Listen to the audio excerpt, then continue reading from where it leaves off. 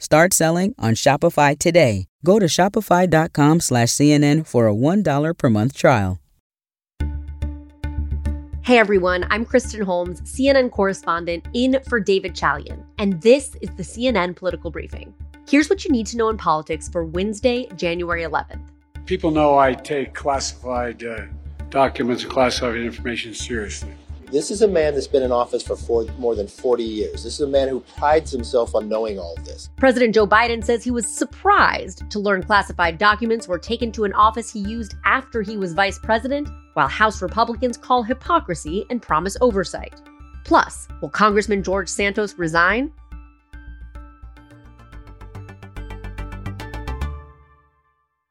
As we were publishing this episode, people briefed on the matter tell CNN Biden's legal team found another batch of government records when they searched another location. The White House declined to comment on the matter. You can go to CNN.com for the latest, but keep this in mind while listening to the rest of this episode. Biden said yesterday he was surprised to find out government records were taken to an office he had used as a private citizen from 2017 to 2019. But I don't know what's in the documents. My lawyers have not suggested I ask what documents they were. I've turned over the boxes. They've turned over the boxes to the archives, and we're cooperating fully. A source familiar with the matter told CNN some of the 10 classified documents found included U.S. intelligence memos and briefing materials related to Ukraine, Iran, and the UK. We're waiting to learn more about what Attorney General Merrick Garland will do next with Biden's case. The Trump-appointed U.S. attorney in Chicago, who was tapped by Garland to look into this, has briefed Garland multiple times. That's according to a source familiar with the situation. Garland could decide to open a full-blown criminal investigation into Biden for this, or not. But no matter what he decides to do, it'll be hard for the Justice Department to shield itself from accusations that politics had something to do with his decision.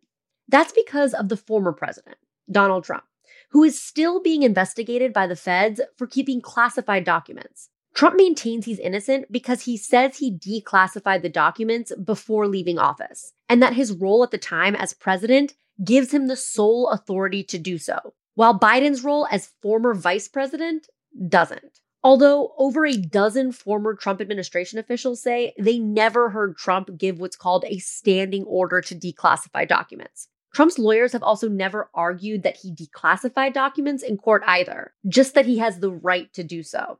Republicans and Democrats are comparing Biden and Trump's cases and coming to different conclusions. Some Democrats say President Biden and his team did the right thing by reporting the document discovery immediately after finding them last November to the National Archives. They also think the two instances shouldn't be compared apples to apples, partly because the number of documents found in this office pales in comparison to the hundreds that were seized at Mar-a-Lago. Democratic Congressman Dan Goldman doesn't think DOJ should investigate Biden based on what we know so far. If Donald Trump had turned over the 15 boxes of materials from Mar-a-Lago that contained classified information right after he was asked for them, then I'm sure there would not be an ongoing investigation. The issue here is intent. There's zero evidence that Joe Biden intended to conceal those documents in any way. Some Republicans think it's suspicious that the executive branch knew about this during the midterm election, but didn't disclose it.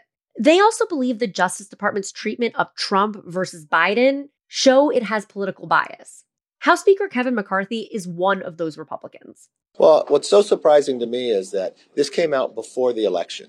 Why does his Department of Justice treat people differently? And this is why we'll get to the bottom of it, because they treat people differently based upon their philosophicals or political party. House Republicans are vowing to add the discovery of classified documents at President Joe Biden's private office last November to their long list of investigative priorities. The House Oversight Committee has asked the National Archives and the White House Counsel's Office for all related documents and communication. And it's not just House Republicans.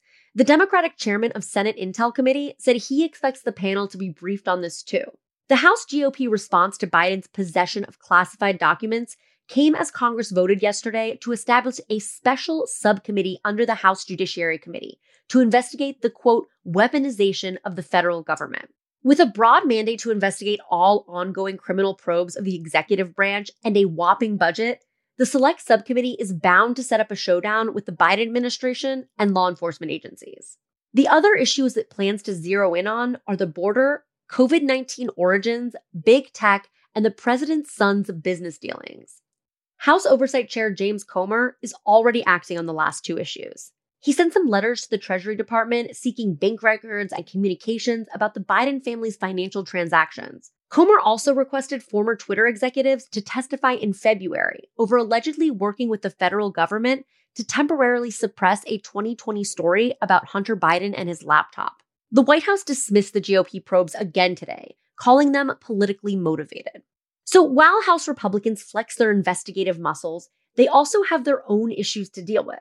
And they both have to do with transparency. New York Republican Congressman George Santos is being called on by his own state party to resign. Here was the chair of the Nassau County Republican Party earlier today. George Santos' campaign last year was a campaign of deceit, lies, and fabrication. He's disgraced the House of Representatives, and we do not consider him one of our congresspeople. Today, on behalf of the Nassau County Republican Committee, I am calling for his immediate resignation. We should note, it's not only his own party he has to worry about. The congressman's personal finances are under investigation by federal prosecutors in New York. Democratic members Richie Torres and Daniel Goldman have filed a formal complaint with the House Ethics Committee requesting an investigation take place. In response to that, Santos insisted he did nothing unethical and told reporters today he will not resign. McCarthy would not join the calls for Santos' resignation today, but said he will have to build trust with his colleagues. In America today, you're innocent until proven guilty. So just because somebody doesn't like the press you have, it's not me that can oversay what the voters say. The voters are the power. The voters made the decision, and he has a right to serve. If there is something that rises to the occasion that he did something wrong, then we'll deal with that at that time. So if Santos does resign, there would have to be a special election in a battleground district that Santos flipped. And one thing to keep in mind is that Santos leaving that seat could be costly for Republicans. Remember, Republicans are in control of a narrowly divided House, and they need all the votes they can get. Could also cause problems for Kevin McCarthy down the road, who benefited from Santos' support in the speaker fight. House GOP leaders are also facing some heat from moderate members who want leadership to disclose what side deals were made with hard-right conservatives for McCarthy to secure the speakership. Congresswoman Nancy Mace says it's essential for all those concessions to be made public in the name of transparency. I do question what other private handshakes were made, what other promises were made behind closed doors that we don't yet quite know about. I think sunshine's the best medicine, and American people should know what deals were cut or were not. And all of this is happening as Republicans and Democrats are already looking to 2024.